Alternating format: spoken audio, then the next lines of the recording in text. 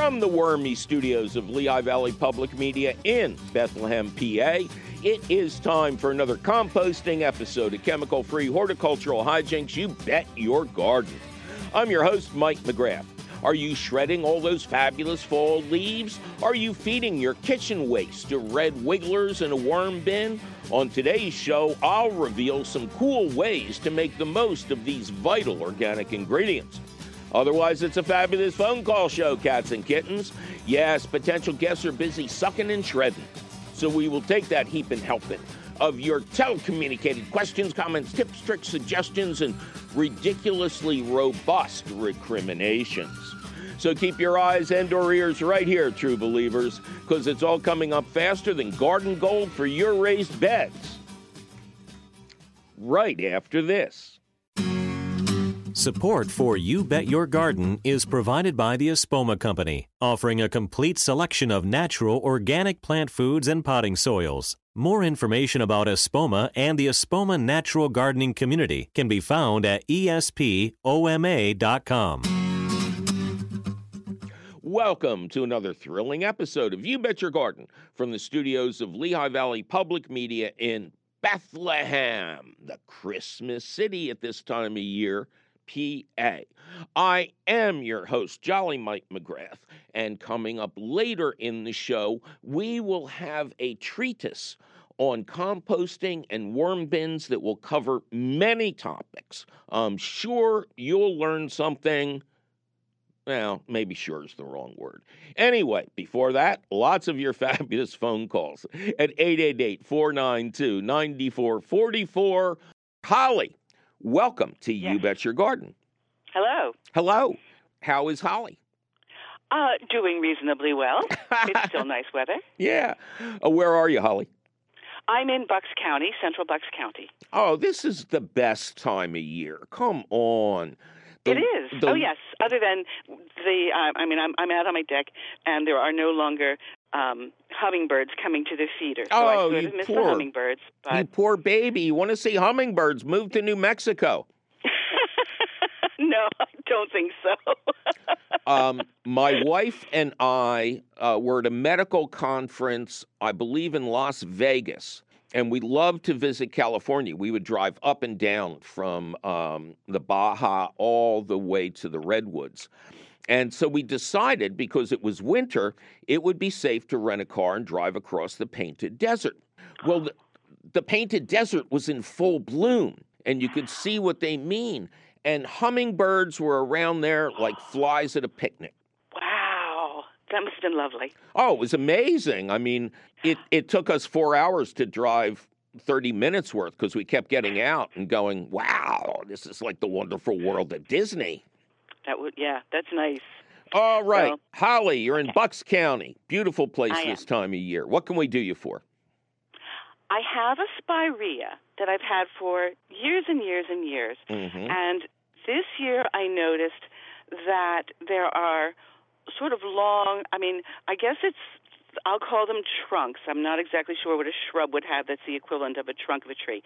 But, just these big long shoots coming up that Out of the ground. Yes, out of the ground. Okay. And the leaves are bigger than the regular leaves. They're not branching off. Mm-hmm. And I'm just not sure what's happening to my spirea that suddenly it looks like this the monstrous thing. I think I think of them as like in the Woody Allen film of Sleeper when they have those enormous stalks of celery and things like that. Compared to the regular spirea, this isn't that big a difference, but it's still it's like a different shrub. Okay. So is your landscape mulched? No, not at all. Not at all. So there's nothing around the trunk of the spirea? Just grass. Just grass. Well, what's happening is you're getting what are called suckers. And these are opportunistic parts of the plant that are coming up from the root system underground. This occurs generally because people have heavily mulched the plant and it's trying to survive by sending up babies. When fig trees do this and they're left alone and they're strangler figs, they can cover acres. Okay. But you have, again, suckers. And I'm surprised that there are leaves on them. You let them go a long time. I probably, yes. That's okay. Nothing wrong with that. Okay. Each plant suckers differently, those that do sucker. So it's quite possible that these opportunistic shoots could grow leaves and flower. You know what? I'm sorry. I'm going to interrupt you because I'm actually outside looking at it now more closely. Some of these are actually growing off of branches that flowered last year. Okay. Those are called water sprouts. Okay. And it's kind of the same thing. If it comes up from the ground, it's a sucker. And if it comes out of a branch of the plant pointing up, it's a water sprout. They're all pointing up, right? Yes. Okay. I would certainly remove the water sprouts. They're not going to do much in terms of flowering, and they're draining a lot of energy from the plant. Okay. Now, you can experiment and leave the suckers go, but if you have a nice-looking landscape, it's never going to look good. So I don't have that good a landscape. But I appreciate the, yes, okay. Okay, so the best time to prune off the suckers would be the dead of winter. All right, not right now. No. You could stimulate new growth, and the plant would keep growing and freeze to death. Okay. No, nothing should be pruned in the fall. Okay. All right. And so that would be true of the all right, that's the suckers, and the water sprouts also should be pruned in the winter? That'd be the best time. I will do it then. That's fine. All right. Good. So I don't have to do anything until winter. And I would assume at that point, and that one is a sucker. All right. So I have both of these things going on. When the leaves have died off, I will cut these things off. Wait till it is bitter cold. Wait till it's been bitter cold for a week and is predicted to be bitter cold for another week. You don't want to stimulate growth at this time of year because it'll freeze. And if I were you, I would go online and investigate this. It is unusual for a plant to have both water sprouts and suckers. So something's going on here. So I would look into it, but that's what's happening. Do you feed your plants? No, and I probably should. No. I mean, I'll be honest. No, they look like they have too much energy to begin with. Oh, jeez. Oh, my. Then I have... No, I mean, I live out in the woods, so leaves drop on there. We cut the grass and we let it mulch itself where, that kind of, and it gets a lot of, it gets rain. But I don't know if it makes any difference. I planted it to essentially hide the wellhead. Yeah, so that's there's a hint? Oh, yeah, it's getting so much water it doesn't know what to do, so it's growing extra arms and legs. No, maybe. We've got a 500-foot well. Whoa. Well, there's still going to be condensation at the wellhead.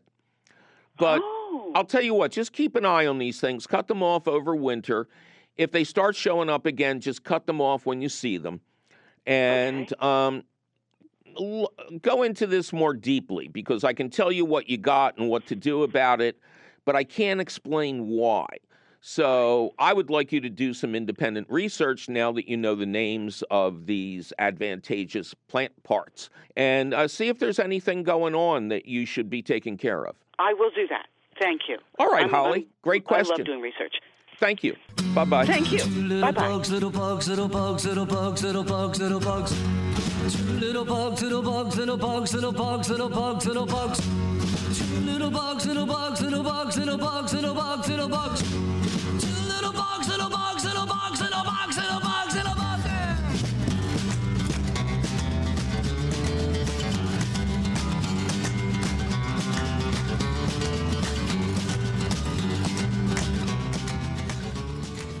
Number to call, 888-492-9444. Ernie, welcome to You Bet Your Garden.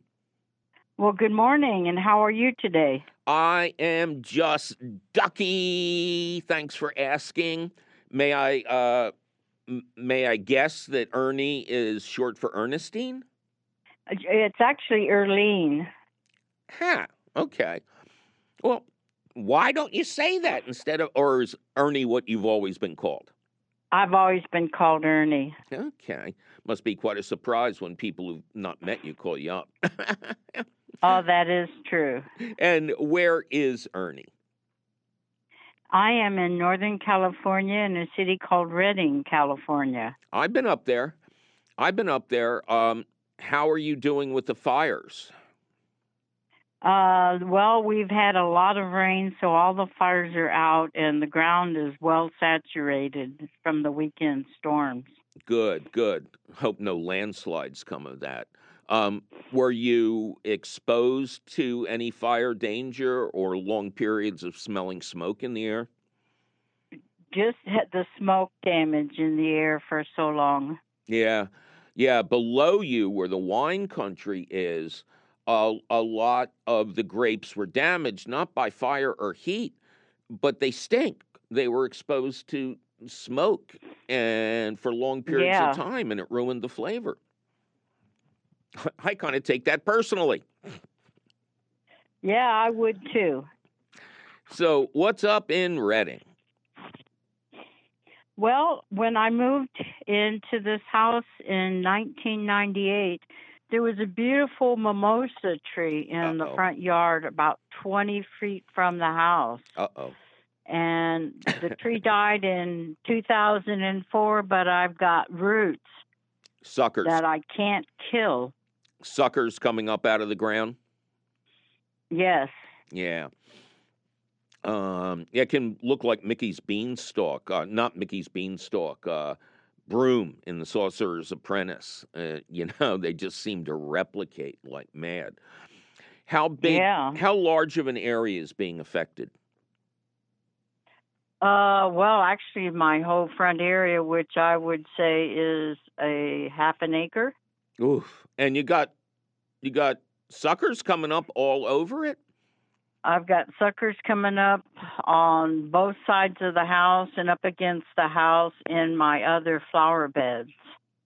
Flower beds are going to be tricky. I got to be honest with you there. For the front yard, which I presume is grass. Yes. I think there we have to go rope-a-dope. Because when you cut the grass, you cut these things down, right? Yeah, but they're back. Yeah, but how long have they been coming up? How many years? Since about 15 years. But they never develop anything. They just keep being a wooden stake upside down. They're trying to grow into trees in some of the areas in the yard. Okay. So the most important thing is you do not allow them to grow a single leaf. Make sure you cut them down. There are advanced weed whackers that use chains or hard plastic pieces instead of instead of the spool of plastic wire. And well, they're not called brush cutters, but there is a hyped up lawnmower that is for cutting brush. And as soon as you see these things, you want to keep knocking them down, because if they grow leaves, then they collect solar energy, and then they'll continue to grow. They'll continue to send up these suckers. So that's what my problem is they have grown leaves. Yes. So we have to stop that. You could also, there is an organic herbicide whose active ingredient is iron. And it's a broadleaf herbicide. So if you wanted to try it, once the leaves formed, you could spray it with this iron spray. It doesn't hurt anything. It's actually good for your soil. And see if you can make it unhappy by killing the leaves. The plant expends a lot of energy to push those leaves out. So if you spray them with iron, I think that would have a good effect, although nothing is going to be better than cutting them down as soon as you see them. They're too tough for a regular lawnmower, right? Oh, yeah, they are. Yeah. I use a high-wheel trimmer. High-wheel trimmer. I'm not sure what I know. Those are like a regular weed eater, except they're on wheels. Oh, okay. Yeah, but they have the... just use regular trimmer line? Yes. I think you have to investigate getting a weed whacker that works with metal chains or... with chains. Or hard plastic blades. Yeah, and the ones in the flower bed, I would protect the flowers, lay down newspaper or a tarp or something, and spray those heavily as soon as they put on leaves with the iron solution, and that way you won't be killing the flowers underneath. If it were I would be out there with my favorite gardening tool, a machete, and I would be taking out my anger on these beasts. Oh, yeah. But those plants are famous for it. But keep up with it for a season or two, and I think you'll see really good results. They'll start coming up much smaller. Okay, well, thank you so much for your help. I hope it was helpful. You'll let me know, right? Yes, it was. Yes, I will. Thank you so much. Thank you. Bye-bye. Bye-bye. Well, it's time for me to take a little break and remind everybody out there to keep an eye open for those foot-high rosemary plants that have been pruned into the shape of a Christmas tree. They used to be all over the place, but they were hard to find last year. But don't go repeating the time to buy it is when you see it just yet, because we'll be right back with Compost Conversations and more of your composted phone calls. I'm Mike McGrath, and you're listening to You Bet Your Garden from the studios of Lehigh Valley Public Media in the Christmas city of Bethlehem, PA. That's if they lit the star.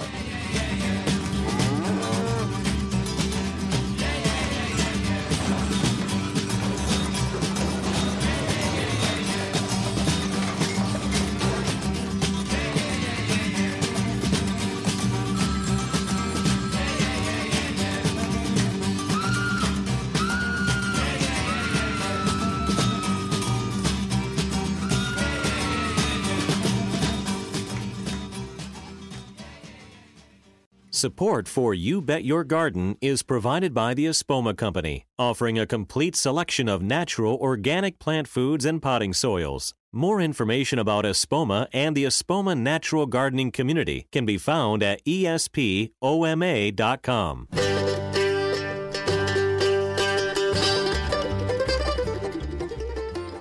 Welcome back to another thrilling episode of You Bet Your Garden from the studios of Lehigh Valley Public Media in Bethlehem, PA. It's always Christmas out here. I'm your host, Mike McGrath. Coming up later, we are going to discuss water, worm tea, worm castings, compost, all these great things that we can use to improve the health of our plants. In the meantime, a couple more of your healthy phone calls at 888-492-9444. Sally, welcome to You Bet Your Garden. Hi, Mike. Hello. I'm so excited. Thank you so much. I'm excited too, Sally. Let's go for it. Where are you? I am in Duluth, Minnesota. Oh, I don't know. We get a lot of calls from Duluth now. What are things happening up there? Just all sorts of things. Just on the shores of Lake Superior, the leaves are changing and winter is approaching and, just kind of stuff that goes along with Duluth. Well, I guess they do that up there now, huh? Oh, I'm already getting crap for my accent, huh? What accent? I got to tell a brief story. I flew into Rochester Airport because I was speaking in nearby Iowa, Decorah. And I had a rental car planned, and I went up to the booth that was my rental car provider, and there's a woman there on a computer, and I go, "Hi, I'd like to pick up my rental car." And I swear to God, no exaggeration. "Oh, I'm sorry. I can't do that for you. No. I'm just here to fix the computers, you know. So you go over there to that nice young lady at the next booth over at Avis, and she'll be taking care of you now." And I'm just staring there going, oh, my God, it wasn't just Prairie Home Companion. This is real. Oh, Mike. All right. Off the Minnesota topic. What can we do you for? Okay. So I picked up these beautiful oleander plants from a local garden store. When I got them home, they were blooming, big, pink, white, beautiful flowers. Mm-hmm. I brought them into my sunroom, which is my home office, and it does get quite warm in there through the summer. And then when it got too hot, I brought them outside and thought that was good. I read that you could have them outdoors as well. Well, when I brought them back in and they were inside permanently, they started to develop these white, like milky clusters near the stem, like on the leaf stem, and they are not doing well. They are not healthy or happy. Did anybody warn you about this plant? Oleander? No, not really. Oh my goodness! Oleander is one of the most toxic plants on the planet. No, I'm serious. It's responsible for multiple deaths every year. Every part of the plant is incredibly toxic. The flowers, the leaves, the stems, the root. It is recommended that oleander never be planted anywhere where there are children or pets, because all you have to do to get a reaction is to rub up against it. I'm surprised you didn't get a rash from handling it. Well, and now I'm wondering, that's exactly why I probably got them half off. Because I thought, they're so pretty, and I get them home, and I have read, how poison they are, but I also know like their symbolism was their endless love and charm, and they are not happy. No, they're dangerous. These plants are recommended for temperate climates, like below Chicago. And, even maybe a little below that. So I think your climate is too cold for these plants, luckily. I'm surprised that a local nursery was selling them. Maybe with proper care in a sheltered place, they could survive outdoors. But plants like this are not meant to go in and out like a revolving door. You gotta pick one. They need a lot of bright sunlight. And you're about to go into a time when you get like 4 hours of sunlight a day, and the natives get restless. So to flower, they have to be. I have been even further up, and people go quite mad when there's only 2 hours of sunlight a day. But then again, in the middle of summer, it almost never gets dark. So you take your pick.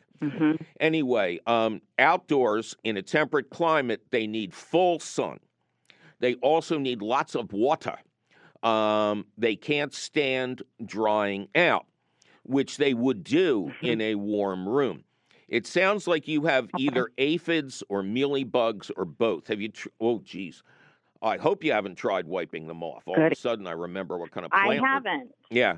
You can spray them off with sharp streams of water, but, I don't know what to tell you. If you planted them outside now, they probably wouldn't make it because they don't have time to acclimate. I mean, no offense, but your first snow is right around the corner. And you're right. Yeah, and I don't know that they're a workable indoor plant unless you have an actual greenhouse where you can control the humidity and stuff, and have bright lights. So if you're going to keep them indoors, they would require artificial light and a humidifier. But I recommend you put them in the trash and go back to the nursery. No, I'm serious. Go back to the nursery and say, why isn't there a warning on this plant? Now my grandchildren can't come over. Take them back to the nursery. I'm not that old yet, Mike. But my children. Well, okay, the thing. My dog. Mike's grandchildren. I tried. So this neem oil, that's what I've been spraying on them and trying to be real delicate with them. That's done nothing. No, they're not delicate plants. They thrive. No, you want to spray them down with sharp streams of water alone. I mean, sharp. It'll hurt your hand. And then you can apply neem oil. But I recommend you take them back to the nursery, demand your 50 cents a plant back, and say you shouldn't sell these without a warning about how dangerous they are. Interesting. All right, Halloween. Sal. Good luck. All right. Good luck to you, and I wish for you easy sledding in the months to come. Thanks so much. I appreciate it. All right, you take care. Bye-bye. 888-492-9444. Jane, welcome to You Bet Your Garden. Hi, Mike. Thanks for having me on. Well, thanks for being had, Jane. How are you? I am doing well. Where are you, Jane? I am in Milmay, New Jersey. Which New Jersey? Milmay. Milmay. Milmay. Have you heard of it? No, but it sounds like fun to keep pronouncing. Milmay. Where the heck are you? It's in South Jersey. It's between Millville and Mays Landing, if you know where that is. Yes. But yes, so that's where I'm at. Who was May? I'm not sure. Well, why not? You live nearby. You should be able to recite the local lore to your visitors.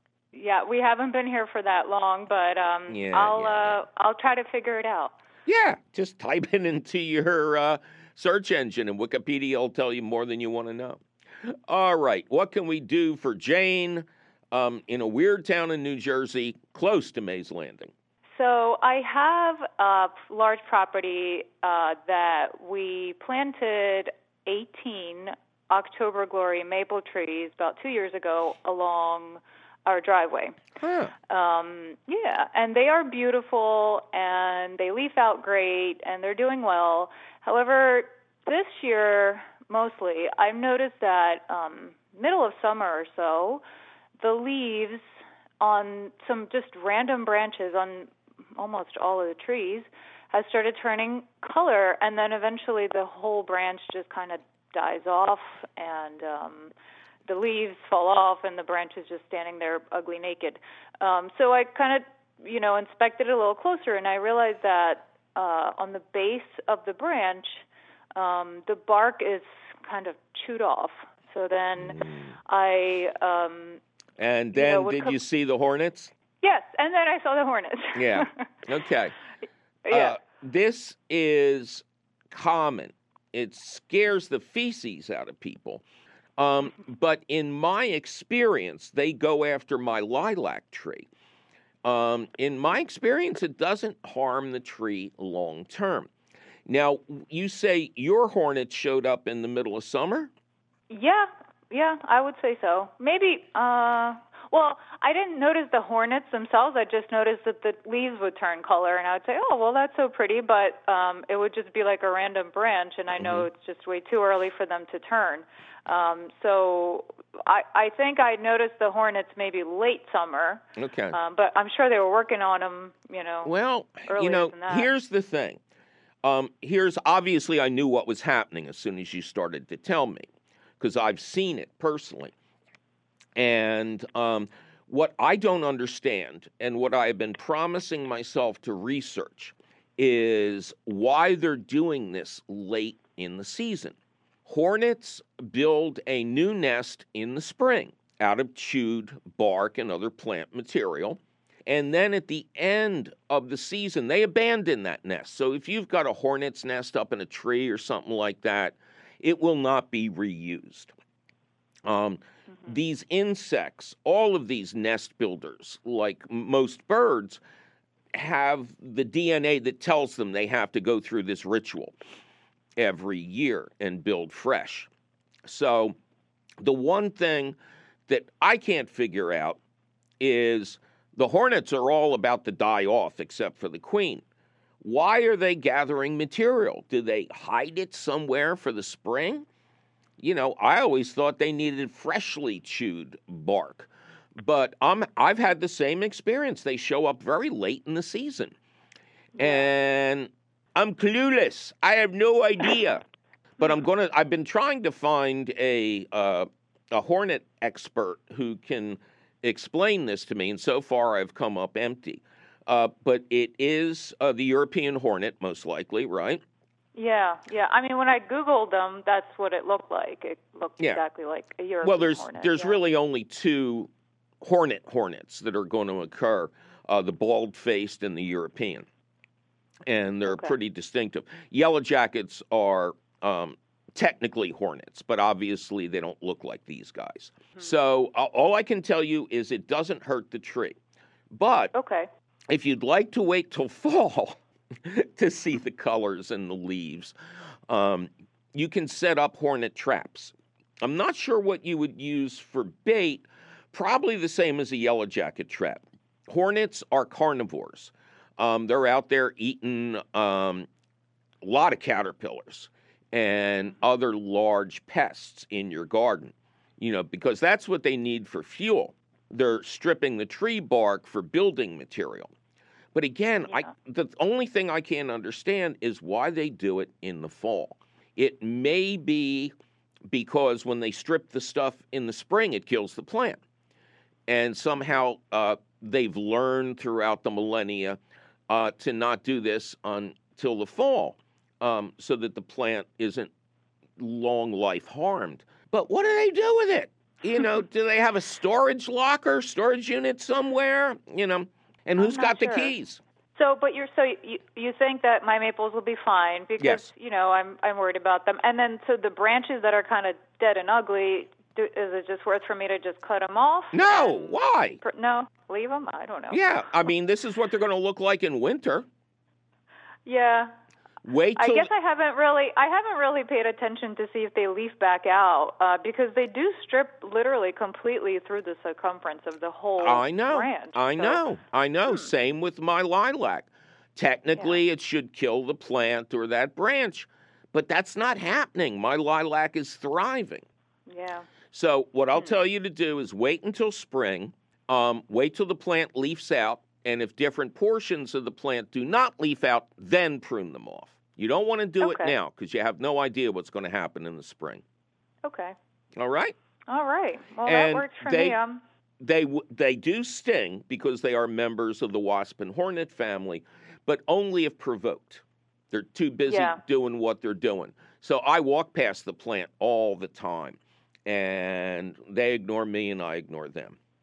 Sounds good. Well, if they eat the caterpillars, that's fine too, so they can hang out, I guess. They are total carnivores and very beneficial. What is the old quote? There were these turn-of-the-century garden books called the Orange Book and the Green Book, something like that.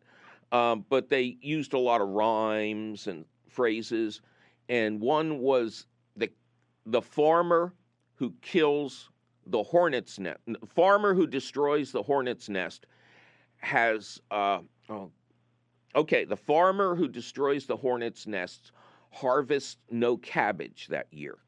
Yes, because in an integrated landscape, they're tremendous pest controllers. But people are terrified of them because they have good size and they look kind of freaky. And, the farmer also gets like 30 stings. So, nature gets even.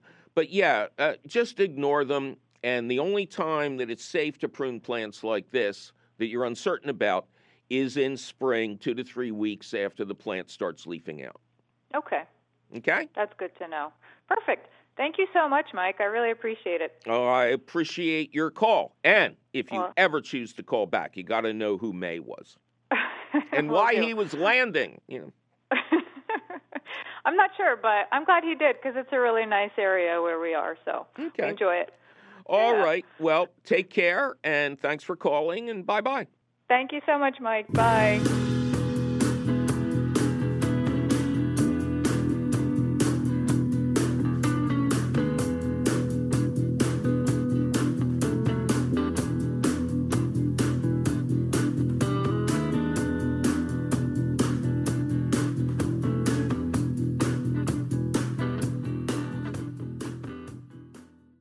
Well, it's time for me to take a little break and warn everyone who does find one of those little rosemary Christmas trees that they are pot-bound in the extreme.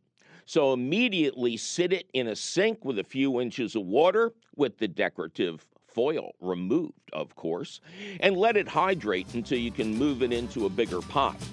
But don't go Christmas herb shopping just yet, because we'll be right back with Compost Confessions and more of your fabulous phone calls. I'm Mike McGrath, and you're listening to You Bet Your Garden from the studios of Lehigh Valley Public Media in Bethlehem, PA.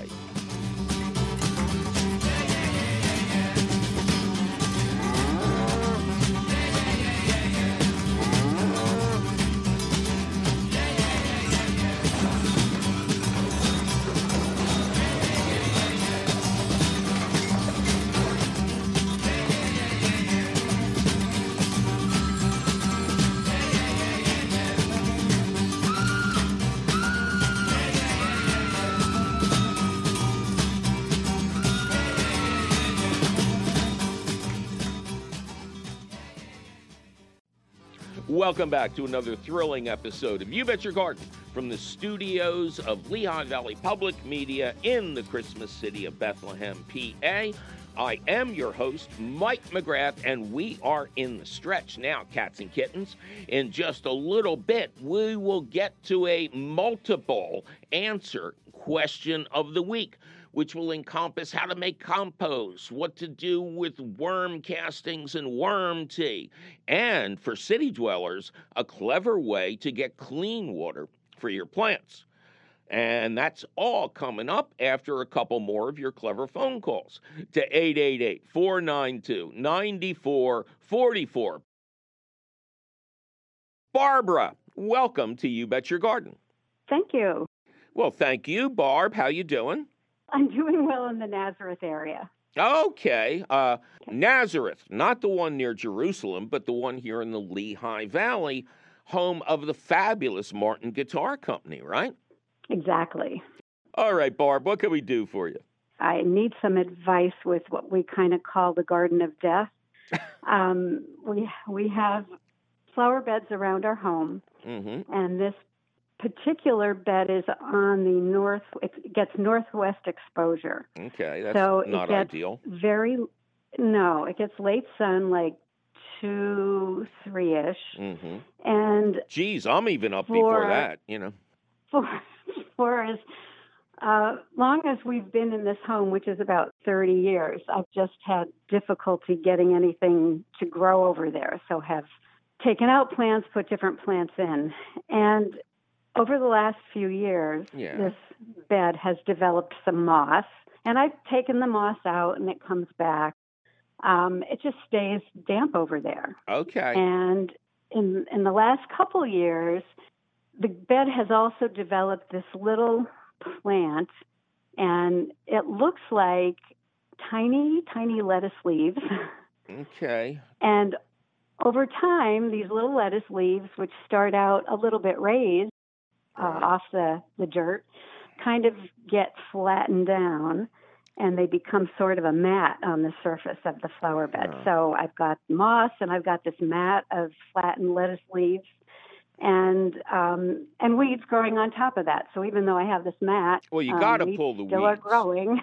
You got to pull the weeds. And I mean, one of the problems with these shady sites is plants that naturally like shade are going to move in if you don't buy them deliberately. Now, northwest facing, constantly wet, and I bet I know your soil is heavily acidic, or the moss wouldn't thrive like this. Would it be possible to weed out everything and leave the moss? It would be. Moss lawns and demonstrations of moss in specific garden areas are super hot right now. People are buying moss by the sheet, like sod, and trying to install it. Mother Nature is telling you what wants to grow there, and you can fight it if you want, But as you can see by what's happening to our planet on the West Coast, the East Coast, and everywhere in between, Mother Nature is kind of fed up with us. And my boss back at Rodale Press, where I worked for 17 years, the late, great Bob Rodale, used to say people think they can just do anything they want to this planet. But they forget that Mother Nature bats last. So, she's going to decide the game, and she is more powerful than all of us put together. So when a nice plant is growing somewhere, I tell people to lean into it. Now, you got to pull the weeds, or if some of them seem a little difficult to pull, you can get an iron-based herbicide. It's not a chemical herbicide. Gardens Alive sells it as Iron X, and I've seen it for sale under different brand names in garden centers. But the active ingredient is iron, or as we used to say back at Bridge and Tiresdale, iron. And it coats the plant and it kills them. It is a post-emergent herbicide that is super environmentally friendly. But I would go with the moss.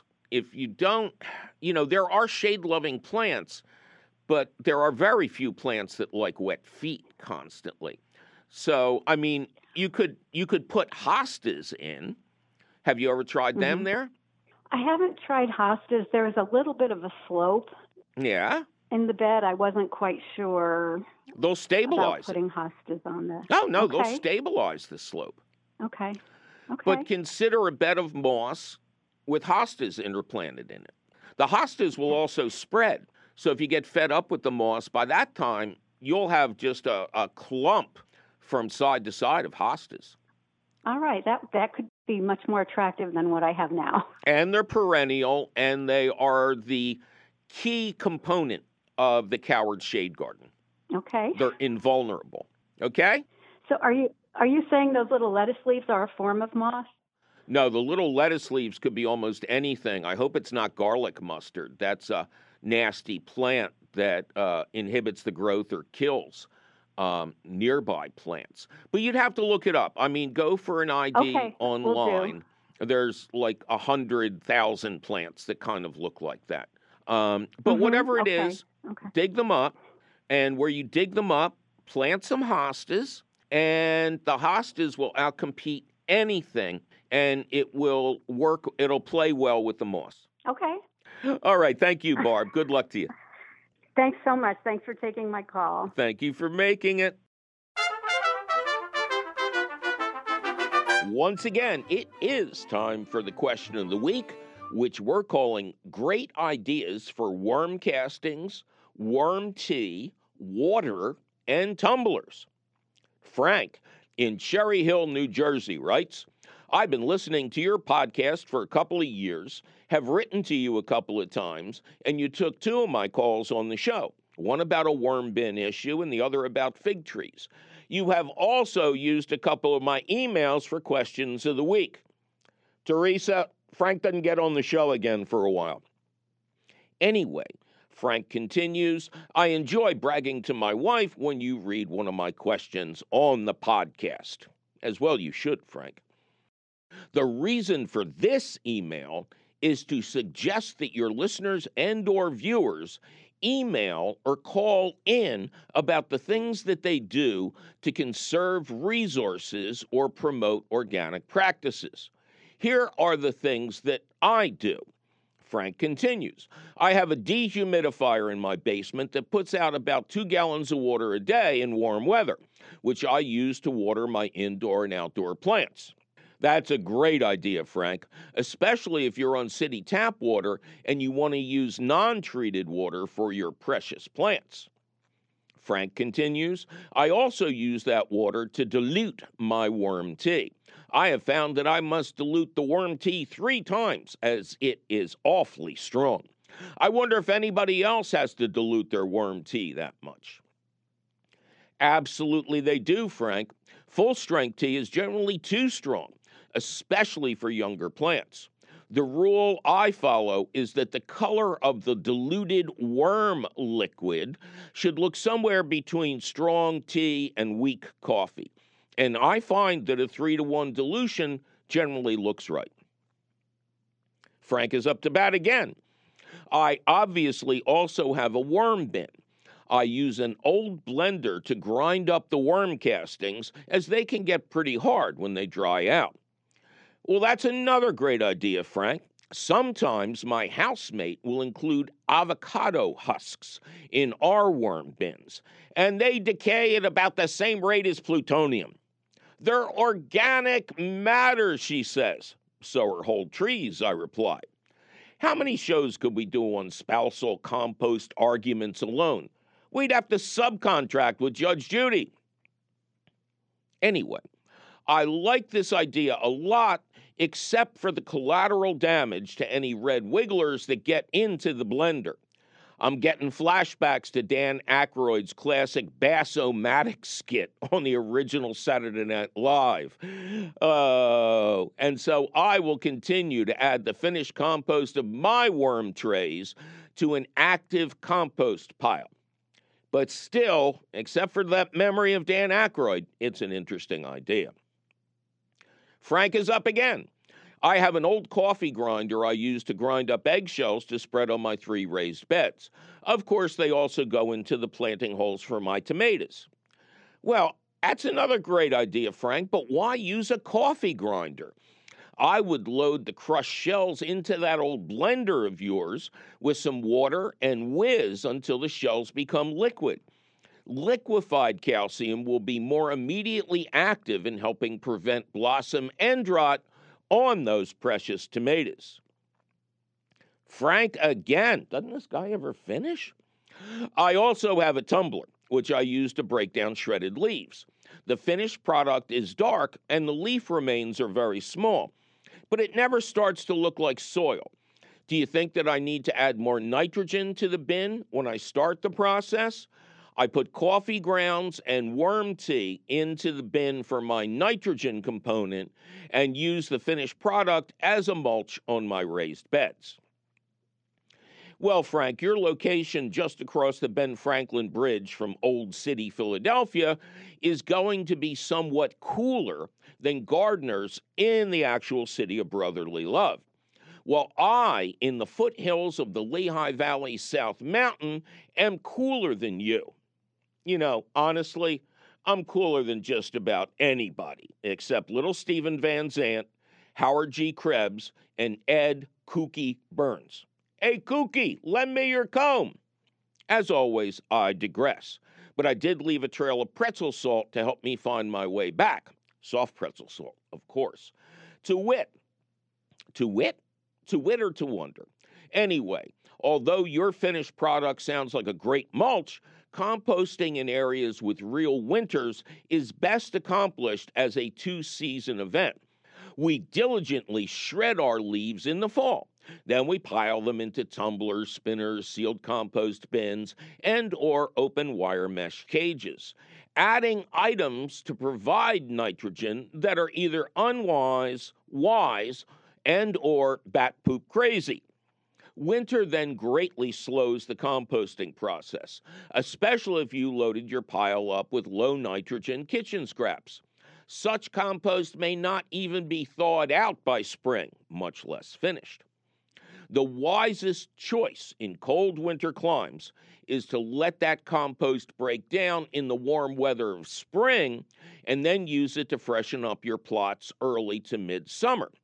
But Frank's habit of making red wiggler smoothies opens up a new train of thought here. The best, the hottest, and the fastest way to compost shredded fall leaves is to add lots of spent coffee grounds to the leaves as you shred them, mixing the grounds in as you go. Coffee grounds are an excellent source of nitrogen, while most kitchen scraps are not, which is why we urge all of you to get a worm bin, wherein those otherwise worthless scraps are turned into garden gold. Back to Frank. Remember Frank? I suggest that he dump the finished worm castings into that bin of his, where the undiced worms will help make finished compost faster. Plus, they won't be dead. In gardening, not being dead is always an excellent goal.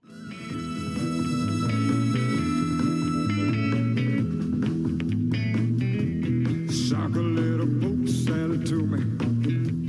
You know I need me a mess of it.